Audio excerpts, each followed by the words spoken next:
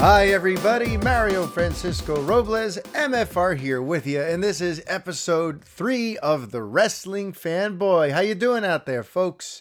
I want to start things off by thanking a long-time listener and reader and follower of all my podcasts, Mr.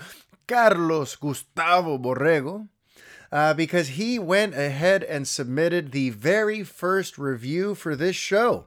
So I'm going to read the first review that we've gotten for Apple Podcasts, and I hope that some of you follow Carlos's lead here and show the show a little love. But yes, Davo gave me a 5-star review calling it an excellent podcast. He says, Mario has brought his unique and personal touch to a topic that is very dear to me, wrestling. His knowledge is quite amazing, and I hope that he continues with this podcast for a very long time. Well, you know what, Davo? With enthusiasm like that, you can pretty much count that I will be doing this for a long time. And also the numbers are clicking up episode by episode. You know, when you start a show, you want to see that numbers are climbing. And that's a pretty good sign. It's a bad sign if things go down after your first episode. So things are moving up. We're up to episode 3, and WrestleMania weekend is upon us. There's a lot of wrestling to break down and discuss. First things first, let's address sort of the elephant in the room for me. At least it is to me, it's the elephant in the room. And that is, it's WrestleMania weekend, and I feel nothing. This has to be one of the most detached times I've ever had from WWE's product when it comes to WrestleMania season. Because even through the years where I was ignoring the product and not watching the show anymore, you know, I would still pay attention because WrestleMania always held that special place in my heart. You know, growing up in the Hulkamania era and then living through the Monday Night Wars boom and watching WrestleMania transform from like a premium event in a large arena to suddenly becoming this outdoor stadium type of thing every year with 80,000 people and flyovers with jets and all this stuff. Like, I got to watch WrestleMania level up and become the showcase of the immortals, you know, and WrestleMania will always hold a very special place in my heart. And that's why even the years I wasn't watching, I would make sure to attend a WrestleMania party or at least be somewhat in the loop at this time of year. And for this episode, I was tempted to go match by match and kind of preview the show, kind of, you know, go match by match and give my thumbs up or thumbs down as to whether or not this is something I care about or am looking forward to. But I looked at the card and I got to tell you, folks, this card is very uninspiring. There's very little about this that gets me going. I don't know if you are very fired up for WrestleMania this year, but when I was glancing through the matches, first of all, I'm amazed that they're still doing it across 2 nights when this isn't a COVID situation and when they don't even have a very, very stacked card. They have like 10 matches happening. Why break this show in 2? I don't get it. But when I was looking through, here are the only things that jumped out at me as having any of my interest. First and foremost, of course, there's the Seth Rollins versus blankety blank. That is the big question of the year. Everyone thinks it's going to be Cody. I have a feeling that everyone's getting worked real bad and it's going to be someone else. I will laugh my ass off if the mystery opponent is Shane McMahon after all the rumors that sprang up around Royal Rumble about him, you know, booking himself to be a centerpiece of the Rumble so that he could now have a feud with Seth Rollins.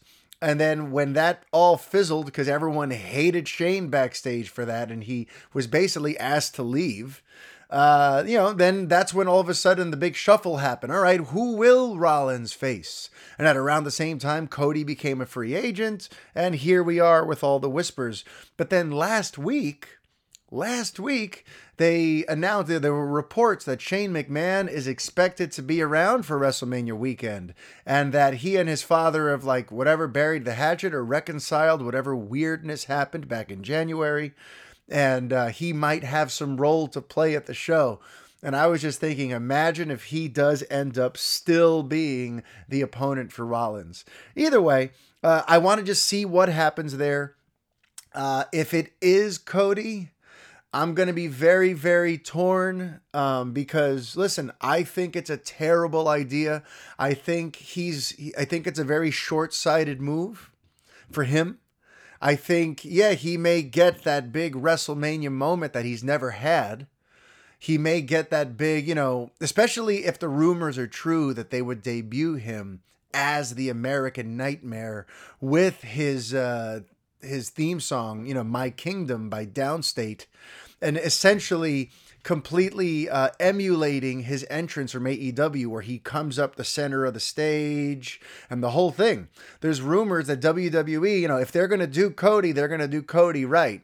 And the whole point of bringing him back in is to bring him in as this guy who was just a big star on the other channel. So rather than trying to change his gimmick and change his gear and give him a new song or alter the product, so to speak, the rumor is that he's going to come in as himself, doing the same shtick he was just doing on Dynamite and Rampage.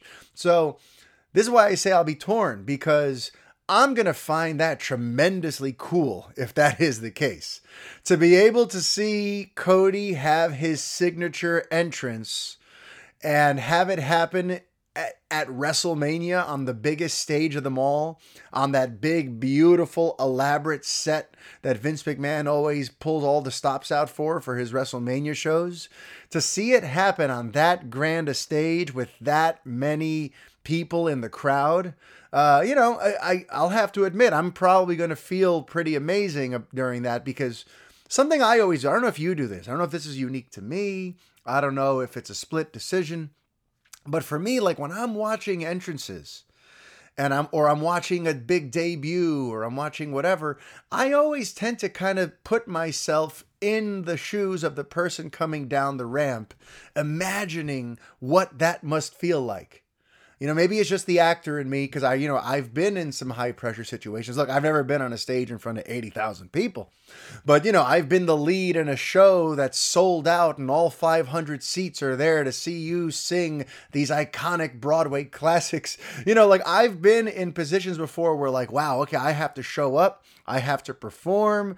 There's a hot crowd out there that paid good money for tickets, and now we got to go entertain them.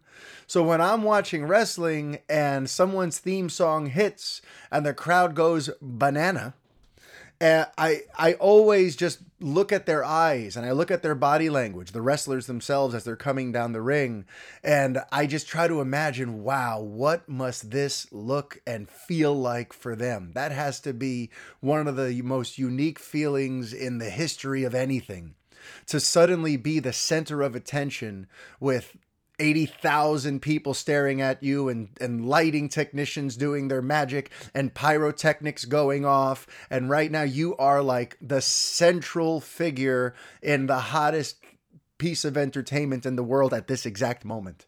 Wrestling is so unique in that way. And Dwayne "The Rock" Johnson always talks about that too. And it's one of the reasons why he still bothers to come back, because even with all the thrills of being a Hollywood megastar, there's nothing quite like walking out in front of a hot wrestling crowd, because when they love you, they love you. And when they hate you, they hate you. But either way, you're at the center of all of this emotion being thrown at you.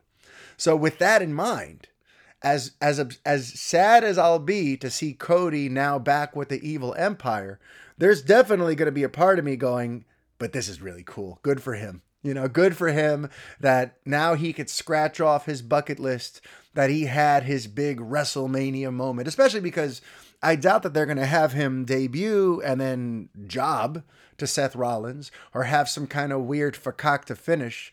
If you're going to bring him in, then you're going to have him go over Rollins and make his debut really matter. So the idea of Cody coming in as the American Nightmare with his song and entrance coming out and in front of this huge audience, defeating Seth Rollins and beginning a new run in WWE, on that surface level, that's going to be very cool to witness if, in fact, it is what happens.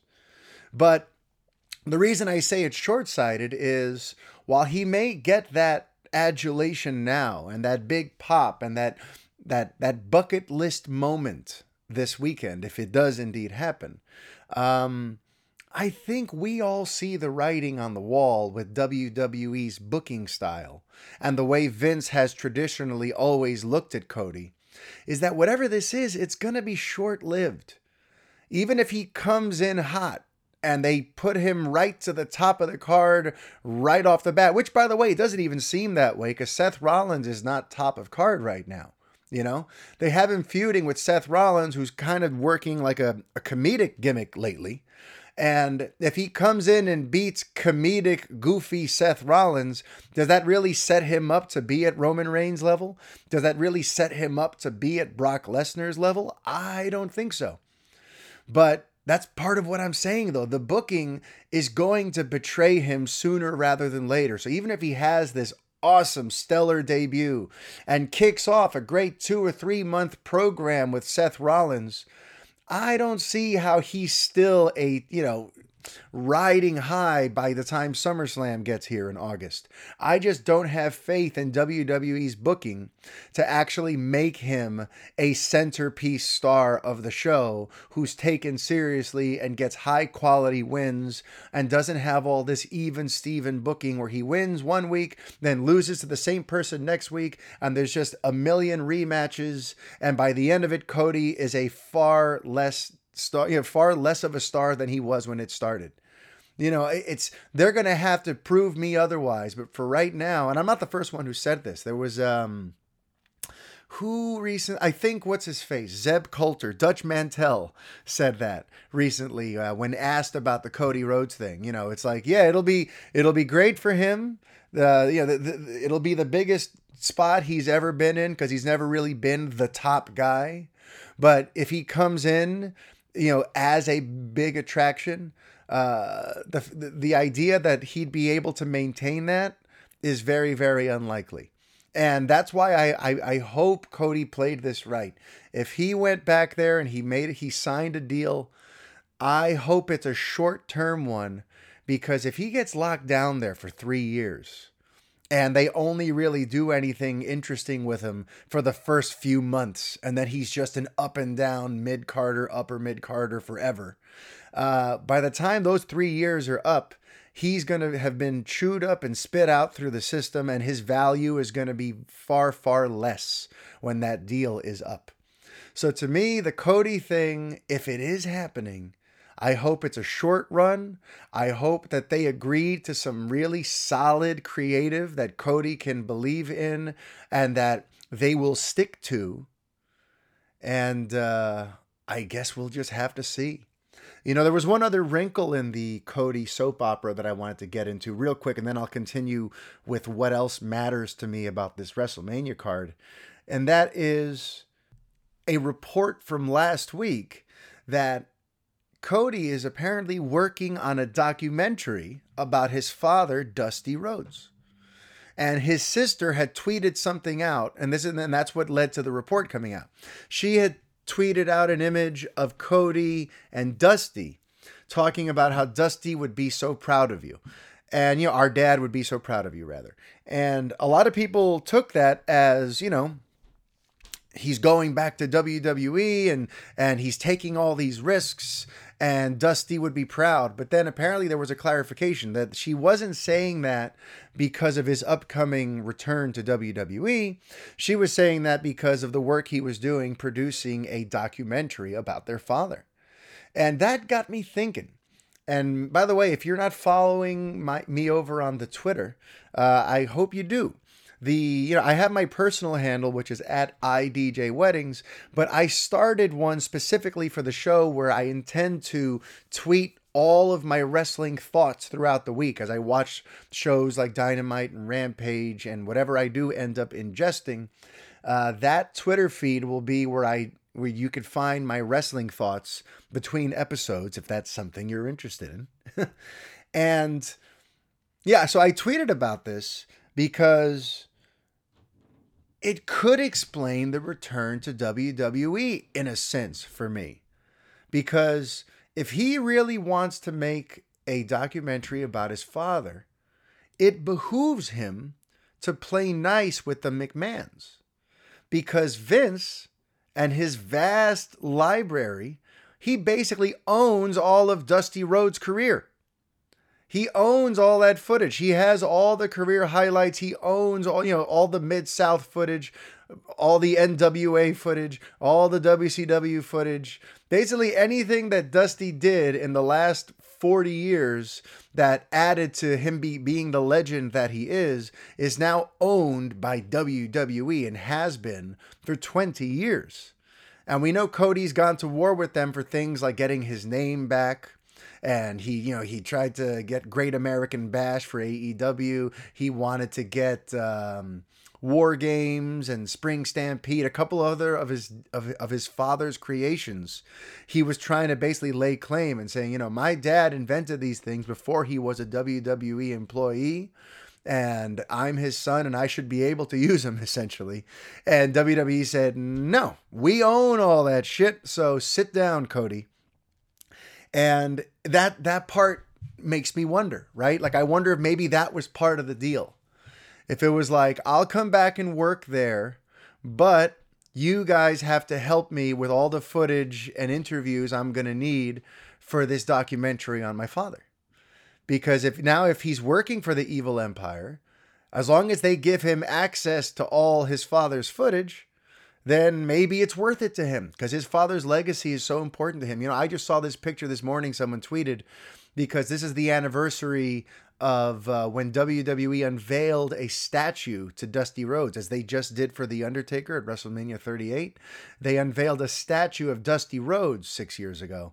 And there's this tearful picture of Cody almost like, resting his head on the statue. And it's very emotional. And we all know what his father meant to him and his father's legacy and trying to do his father proud.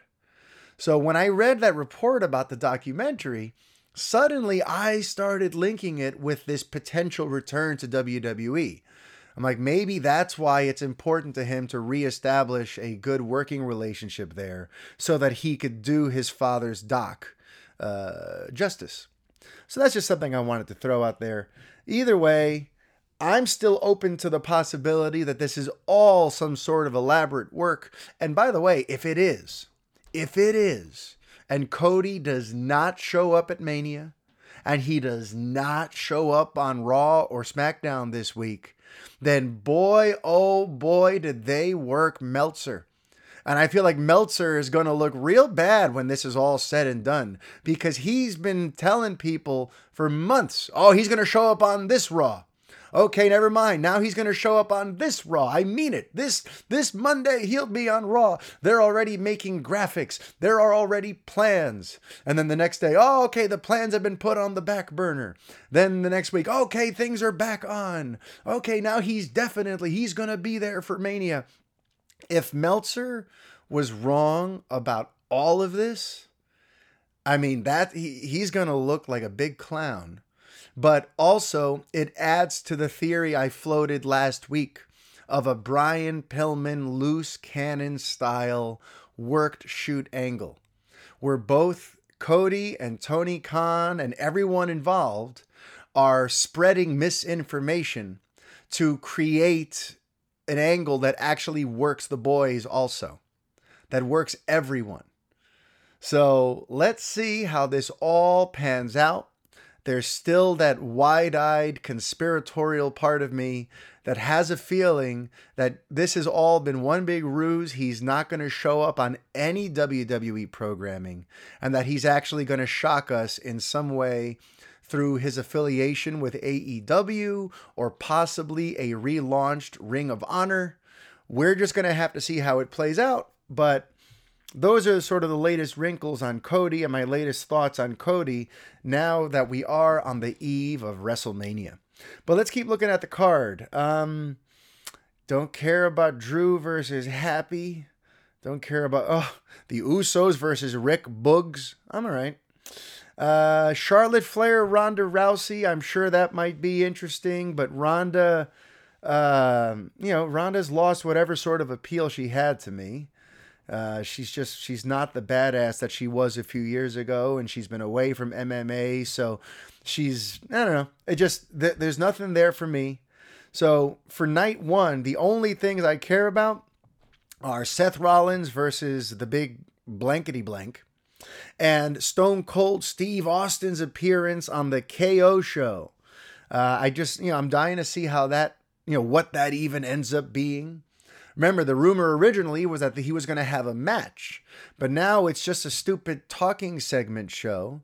But I feel like it can't just be a talking segment show. This can't just be like a Piper's Pit thing where, he shows up and KO has a set in the ring and he asks him some stiff questions and then Stone Cold eventually stuns him. Like, if that's all this is and they don't have some actual sort of like legit street fight at this show, then I think, God, these people don't know what they're doing.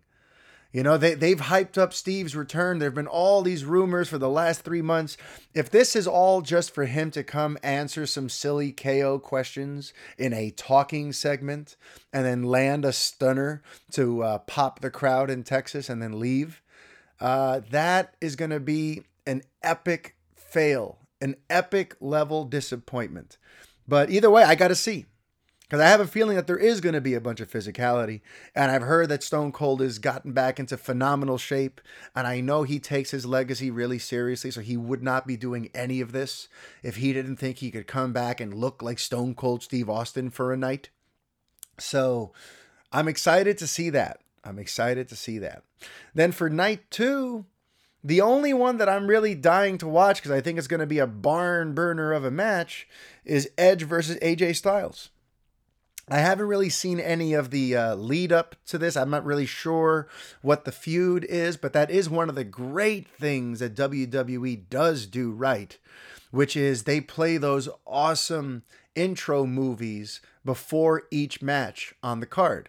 And it summarizes everything that got us to this point and basically gives us that, previously on for each match, so that we know exactly what the story points are, who ended up on top in their last confrontation, and what story this match is trying to tell. So I look forward to the intro video for Edge versus AJ so I can see exactly how they lined this feud up. But just in terms of the talent involved, I think Edge versus AJ will be the big match of either night. I'd be shocked if that were not the case. And the other big match is Roman versus Brock, and I'm over it, man. They've been feuding for so long, and they've already had WrestleMania title matches. Granted, this is going to be in reverse now, where Roman is the heel and Brock is the face, and he's a jolly old cowboy. But I don't particularly care. I would only care if the title unification angle actually meant something. Like if this match, because they call it title versus title, and there's all this talk that at the end it's going to be a combined, undisputed WWE Universal Championship, and people have already shown artwork and whatnot of what the new belt might look like. Had that been part of a much bigger movement in the company, had Reigns versus Lesnar been built as, when this match is over, Raw and SmackDown will officially just combine into one roster, and that we're ending the brand split, and now there will be one world champion and one great secondary belt and one set of tag team belts, I might have actually cared. Because I've been thinking for a while now that the brand split doesn't make a lot of sense anymore. I think it's one of the reasons the product has suffered so much. Because the brand split made sense, 15 years ago, after WCW folded and WWE had the biggest, most stacked roster of wrestlers that had ever appeared on television ever. They had so many stars of both the WWF Monday Night Wars era, the WCW Nitro Monday Night Wars era, and ECW's heyday. They had all the stars from those three top federations, as well as some other rising talents that they had curated themselves. So at the time, a brand split made sense. You know what? We can't give everyone enough screen time, and there's not enough places for these guys to go. So let's split them up, make new divisions, new belts on each one, and treat it like two separate wrestling companies. That made sense back then. But nowadays, when they've cut the roster down to what they have, when they're down to so few actual bankable household names who can draw, when the product itself has been watered down and lost so much of its ratings from the heydays, I don't see why keeping this split makes any sense. I really don't. So when I first heard that Roman versus Brock was going to be title versus title and it was going to be a unification match, I thought maybe part of the build of that was going to be WWE revealing that after WrestleMania 38, we're doing away with the brand split and it's all just one big company again, aside from NXT, of course. And the fact that that does not appear to be the case. And the fact that the rumors have it that even after this match, there will continue to be 2 world titles, then I really just don't care at all. I just don't.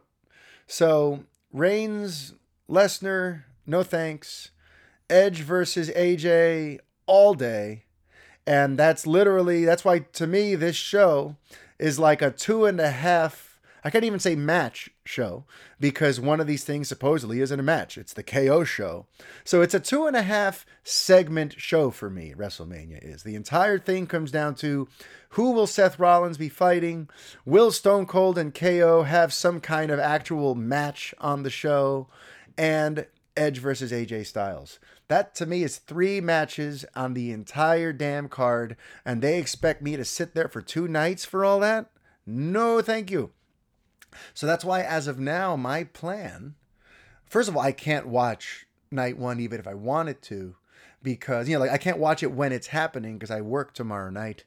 But Sunday, I plan on skimming through night 1, then watching Ring of Honor Supercard, which I'm going to talk to you about in a second, and then watching night 2. So that's kind of my big plan for how I plan on ingesting Mania this weekend. I'm going to do it all on Sunday, a lot of it in fast forward, and with Ring of Honor Supercard there as equal parts interesting for me. In fact, way more interesting for me. And yes, I know that that's happening on Friday night, but similar to Saturday, I'm working Friday night, so I will not be able to watch Ring of Honor live, unfortunately. So let's talk about that, though, because that show, that is the thing I am that's the thing I am most interested in this weekend. Not anything WrestleMania related. I know there are some other shows going on by other companies.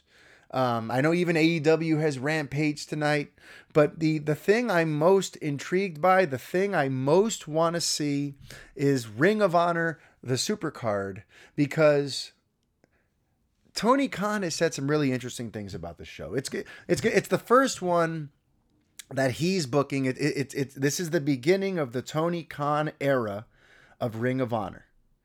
And I have never watched any Ring of Honor anything. I've seen a couple clips here and there. I still remember like 20 years ago, my boys being like, hey, you got to check out this American Dragon guy. He's really good. So I remember seeing little clips and moments here and there of what made Ring of Honor special, but I've never sat down and watched a Ring of Honor show. I don't know what the vibe is like. I don't know what those shows feel like. I don't know what the crowds are typically like. So for me to be excited about Supercard says a lot. And the reason I'm excited for it is because I know Tony Khan takes Ring of Honor seriously. He's one of those fans who really respects what they did and how they offered a true alternative product when they first came out. And that unlike TNA, when they tried to be a rival to WWE and ended up just being like a knockoff of WCW, which in and of itself had become a knockoff of WWE. So TNA was just a knockoff of a knockoff. Ring of Honor, tried to forge its own path. And I know Tony Khan really appreciated their product and the emphasis on athleticism and good, clean wrestling and less of the soap opera stuff and all that. I know a little bit about the brand of Ring of Honor, and I know that Tony Khan is going to take that part seriously. But what makes me excited is in other interviews, I've seen him compare it and liken it to his first AEW show, which was Double or Nothing 2019. Because remember, he didn't book All In. All In, he was in the audience for. And All In, even though that was, widely seen as the pilot for AEW, it was not an AEW production. And that's why when Tony, founded the company with all the EVPs and they announced Double or Nothing, that became the first show. And when he booked that show, they didn't have a TV deal yet. But he knew he needed to treat that show like it was not only its own monumental standalone event, but also like it was a pilot for what AEW can and will be. He knew he had to plant seeds and give the audience a taste of this is what AEW is about. And he said that he has very similar intentions with this Supercard, where he wants to simultaneously honor the past and make Ring of Honor, shine brightly tonight, while also establishing what the future of the brand looks like. So I think he's got some interesting surprises up his sleeve. He's put together a card that already has more matches I want to see on it than WrestleMania 38 has. And I know that he's going to try to make a lot of noise tonight. And I think it's interesting too, because he's not, a lot of companies try to mooch off WrestleMania.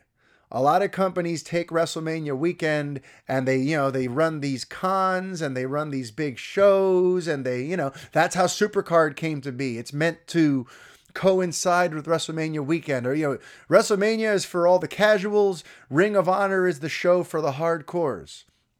And Tony has said, I would never have done this. This is not my style. I had no intention of being in Dallas on this weekend, but they had already booked the building. They'd already booked and announced the show. So I'm going to honor this. And I find that interesting because here he is now in a situation where he didn't ask to try to pull the rug out from WWE. He didn't book this show to try to stick it to WWE in any way. He basically, had this Supercard thing dropped on his lap by purchasing Ring of Honor. And he could have canceled it and he could have decided, that was the old plan, but we're going to retool and come back in a few months. No, he's chosen to honor that booking because there was some excitement already around what will the Supercard look like this year.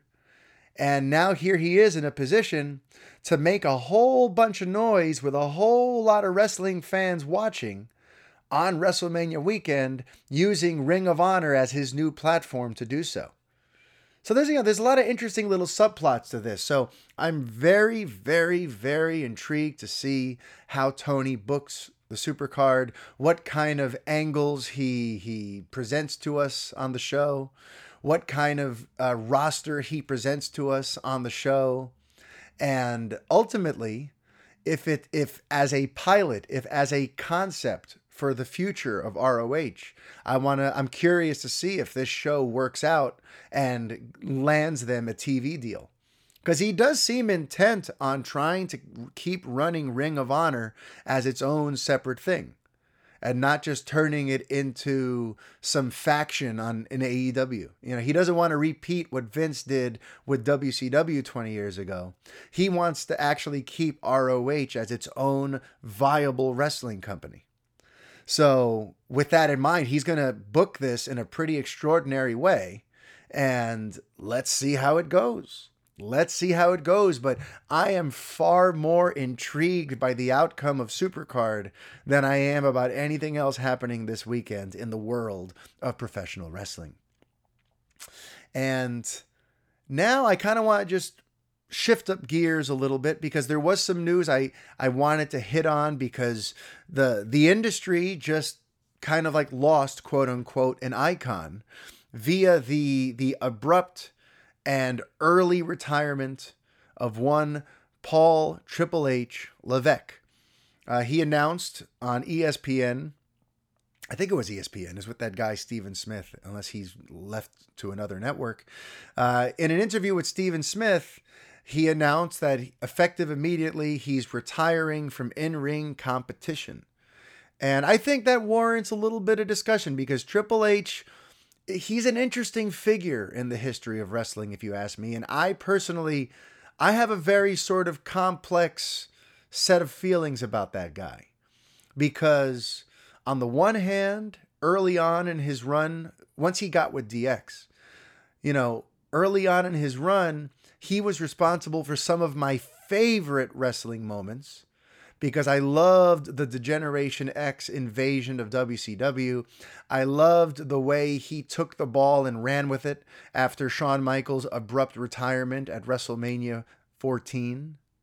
Or that was 13. No, it was 14. Sorry. On the Monday Night Raw after WrestleMania 14, when Shawn was now gone because he passed the ball, he passed the torch to Stone Cold Steve Austin the night before in Boston and then left to go deal with his broken back.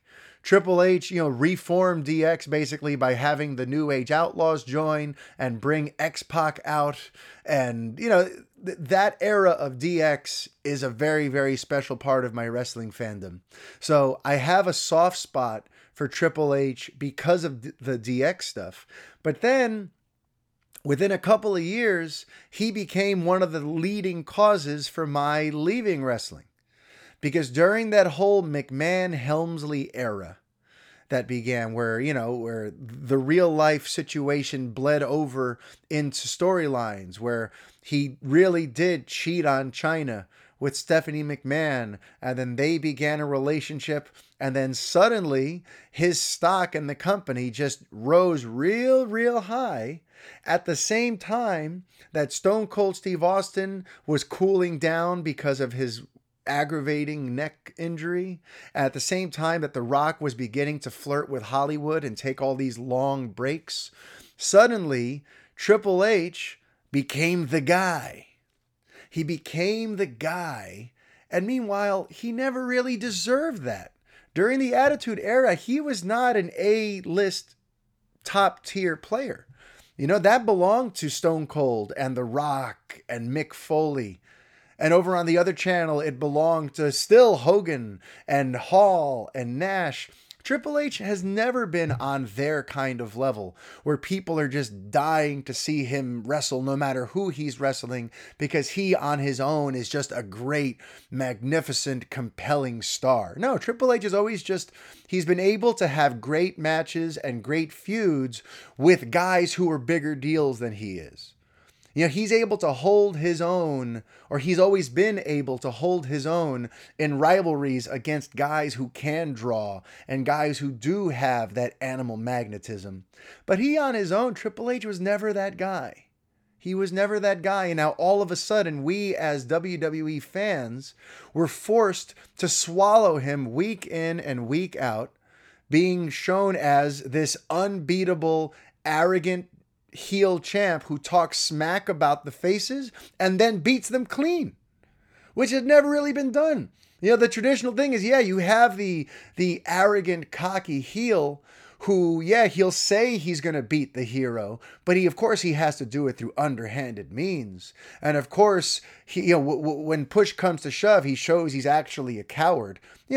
That's been like a classic trope in professional wrestling for ages. But Triple H broke that paradigm by being this cocky asshole who's married to the boss's daughter, who still is just good enough to beat and bury all the younger guys. And to me, during that era, it killed my interest in the product, especially because it happened right after the WCW purchase. So here we are with the most stacked roster of big names and potentially big names that have ever lived under one roof at any one time. The most stacked roster in professional wrestling history. And the best they could give us was Triple H in the main event every goddamn week, beating everybody. And having 25-minute long promo sessions that were really boring and long and self-aggrandizing. And just watching him bury the likes of RVD and Chris Jericho and anyone else he decided that's just some kind of vanilla midget. Triple H became the ultimate heel both on screen and behind the scenes. And he did it at the expense of so many other people who could have gotten up to the top level. He buried so many guys along the way that, to me, he killed that roster. And that's why all of a sudden they had to try to build a new hope, and they had to really start pushing Randy Orton and John Cena and Batista and the Ruthless Aggression era, because before the Ruthless Aggression era, Triple H basically flattened all the stars from prior to that. And the guys who had been stars had now left the business. So he was the one holdover from the Monday Night Wars era, but also the least interesting part of it. So Triple H, after a couple years where I thought he was the coolest thing since sliced bread because I love DX, and I was very intrigued by him getting his solo push and how he would, that sort of worked shoot element of his storyline where he was the one who was punished for the curtain call at Madison Square Garden, that when Diesel and Razor and Shawn and Triple H hugged at the end of a house show in MSG and kind of pulled back the curtain on kayfabe, and Diesel and Razor went to WCW, they couldn't punish Shawn Michaels because he was the guy at the time, so they punished Triple H. And he was supposed to win the King of the Ring in 96. And then that change made it so that Stone Cold won King of the Ring. And look what we ended up getting. Stone Cold became the hottest rising star, one of the biggest stars in all of history of wrestling within a year or two of that decision. So I was intrigued in Triple H for a little while because of the intrigue of that. Okay, now they are going to push him. They were holding him back, but now he's the leader of DX. Shawn is now left because of his back injury. Now Triple H is going to try to shine. Let's see how this goes. And I was pulling for him for a little while. But then once that whole thing happened with the McMahon-Helmsley era, I very, very quickly lost any interest I had in Paul Levesque. And then I cared a little bit towards the end of Shawn's run when he was retiring in 2010 and 2011, and the way that Triple H factored into that. But all in all, he just kind of disappeared for me as anyone I would want to follow. If I'm flipping through channels and I see Triple H's face on the screen, he's not anyone I'm going to stop to watch. But then he kind of redeemed himself in my eyes with NXT Black and Gold, because suddenly he reinvented himself, not as a wrestler, but as a promoter and as a guy who's running an alternative brand to Raw and SmackDown, who has carved out this interesting niche for NXT where you have all these young, hungry guys in a product that is far less soapy, much more sports oriented, where the wins and losses seem to matter, where the crux of the show really is about the bell to bell action. Triple H sort of remade himself, and he took NXT, which had been a developmental, just like basically their wrestling school, and turned it into a viable third brand. The crowds at those NXT takeovers were unbelievable. They were the hottest crowds in WWE when they were, when Black and Gold was really a thing. Triple H completely redeemed himself in a lot of ways in my eyes. Because with NXT, suddenly I saw a future for wrestling. So I'm like, you know what? You may have basically killed the business in the early 2000s, but now you've found a way to light a fire in it again and give us that next generation of superstars again.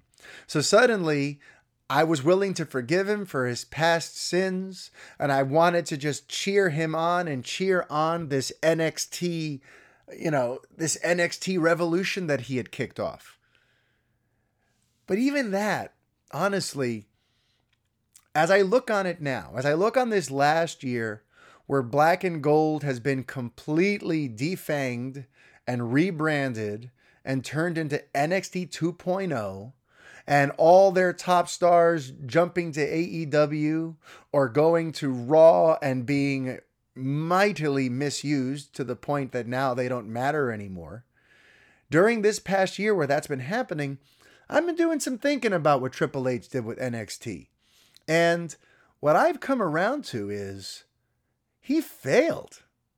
He failed big time. And I know that that's not the popular take on this. The popular take is to go, oh, poor Triple H, what did they do to him? He had this heart attack, and then while he's away, they completely gutted and neutered everything he had built with NXT Black and Gold, and all of his proteges and all of his bigger stars are all now gone. NXT is a shell of what it once was. So I know that the popular thing to do is to go, oh, poor Trips. What did they do? This is going to break his heart even more. Maybe this is why he had the heart attack, because they were taking his baby and mutilating it. But I'm looking at it very differently these days, because I think he failed because he screwed up the assignment. He did not understand the assignment with NXT, and now it all has come back to bite him in the ass. Because NXT was supposed to be just a developmental territory, turning out the stars that are meant to go to Raw and SmackDown and take those shows to the next levels. They were supposed to turn out WrestleMania's next big stars. They were supposed to crank out people that Vince would look at and go, all right, I see something in this guy. But Triple H got so wrapped up in creating his own alternate brand and making NXT a third pillar for the company that he completely missed the assignment. He completely screwed the pooch on that. Because the people in NXT and the product that NXT was presenting, that has nothing in common with the product Vince McMahon wants on his TV. He doesn't believe in guys like Johnny Gargano. He doesn't believe in guys like Tommaso Ciampa. He doesn't believe in these, in these little indie stars who are amazingly gifted athletes, but are maybe so-so on the mic. Vince has a very specific set of qualities he's looking for in his future superstars. And if you look at NXT of the last 3 or 4 years before the reboot, it's not a show that you could ever imagine Vince McMahon wanting to put his name on. It's a show that hardcore wrestling fans love, but Vince McMahon is not interested in hardcore wrestling fans. And Vince McMahon is not a hardcore wrestling fan. He has his own unique vision of what wrestling is, and he doesn't even want to call it professional wrestling. He wants sports entertainment.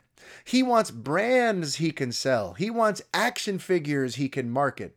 He wants merchandise he can sell. He's not interested in guys who can get holy shit chants. He's not interested in guys who could do a twisting, flying tope con hilo. Like, he's not interested in any of that stuff. He wants big, charismatic guys who look like walking action figures, who can come in and he can shape into these larger than life characters on his TV. And NXT was not creating any of that. It was just creating its own legitimate third brand that was very, very different from Raw and SmackDown, which is why most of us liked it so much. And in that respect, he failed miserably because he had a job to do. And that's why they basically made him stop doing it. And they turned NXT back into what they wanted it to be.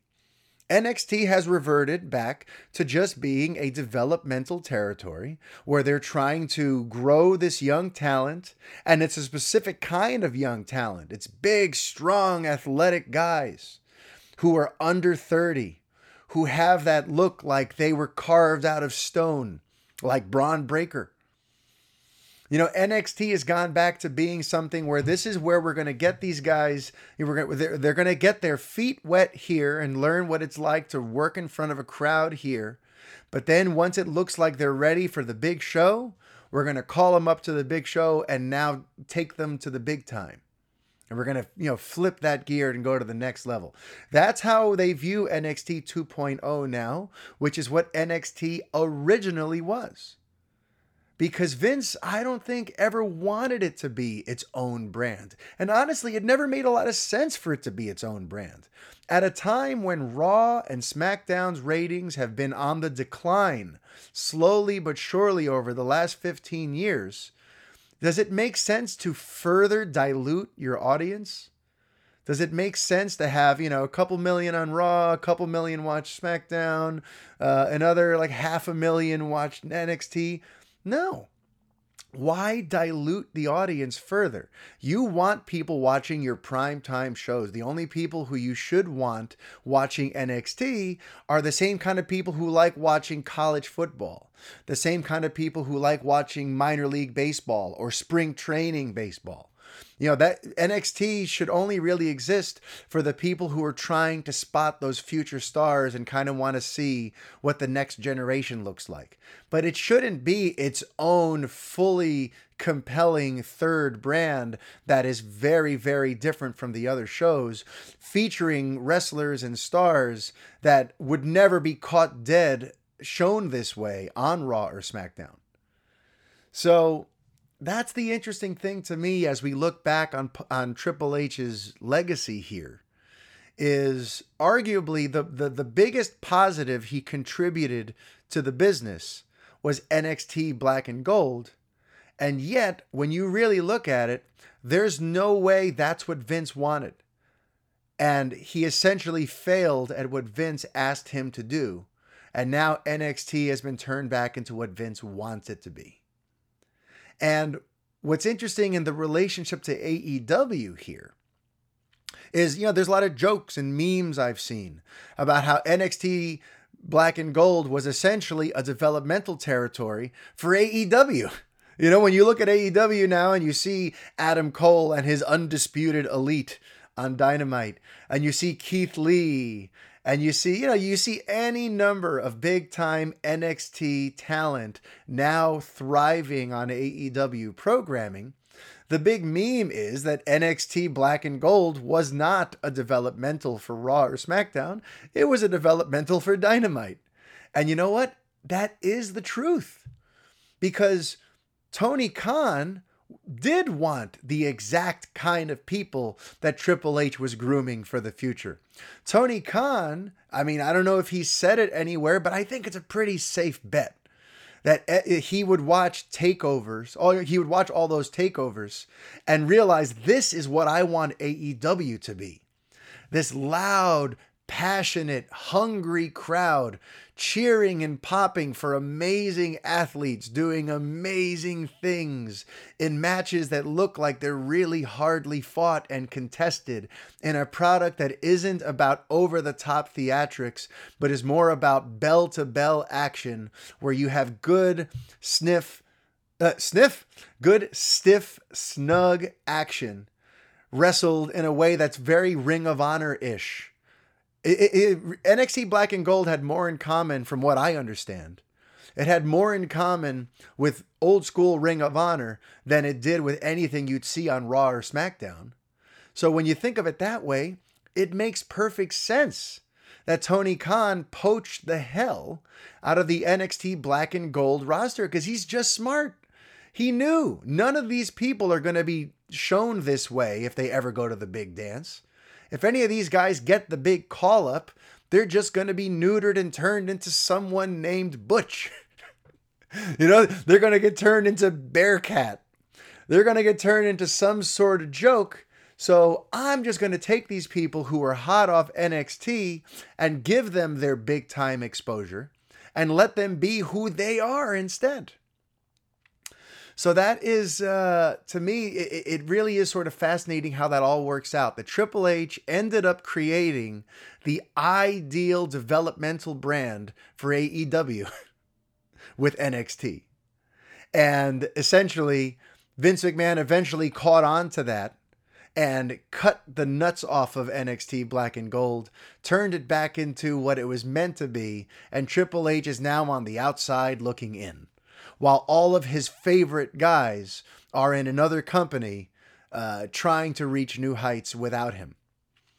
So I just thought that some of that would be interesting to share with you guys this week, because Triple H's retirement is a big deal.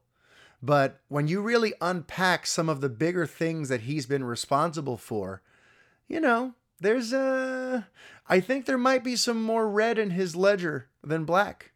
I think he might have cost us more than, I don't want to say cost us, but, he hurt WWE's product in the early 2000s by being pushed as the unstoppable, smarmy asshole heel champion.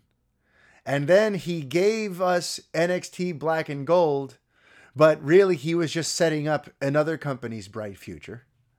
And where is he now? It's going to be very interesting to see how he's handled now. Will he still be involved with recruiting talent when he's already demonstrated to Vince that all the talent he recruited as the head of NXT were not people that he believed in, and that they were not being trained in the style that Vince believed in? Because that's another part of it too.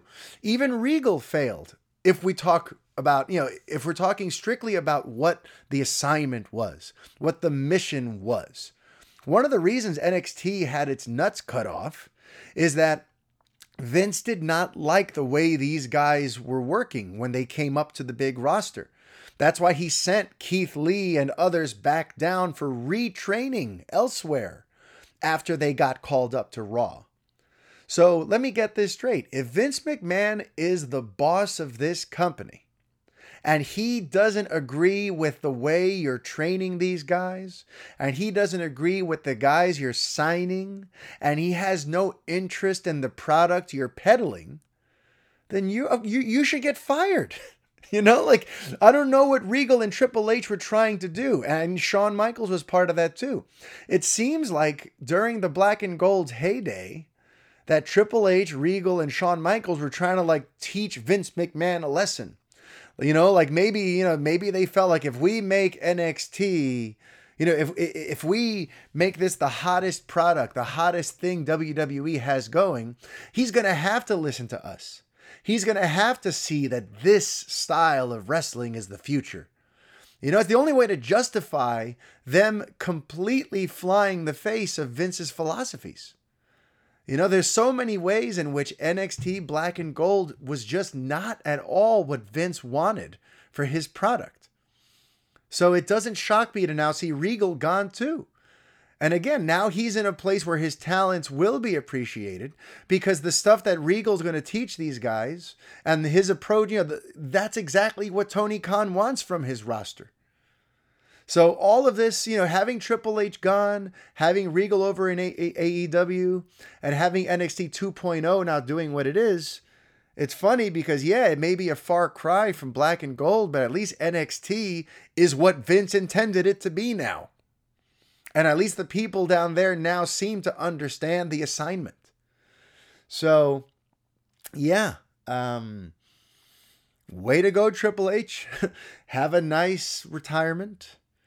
It's a shame that he's not going to get that big final send-off. I'm sure it would have been nice for him to have that one last match. So I'm sure that's going to eat at him forever, because every wrestler who's ever been at the top of the card and has had that long run dreams of that one last run, or at least that one last match.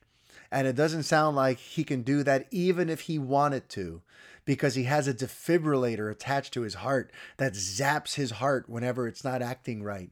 And he has no control over that. So imagine trying to have a match and all of a sudden you get zapped.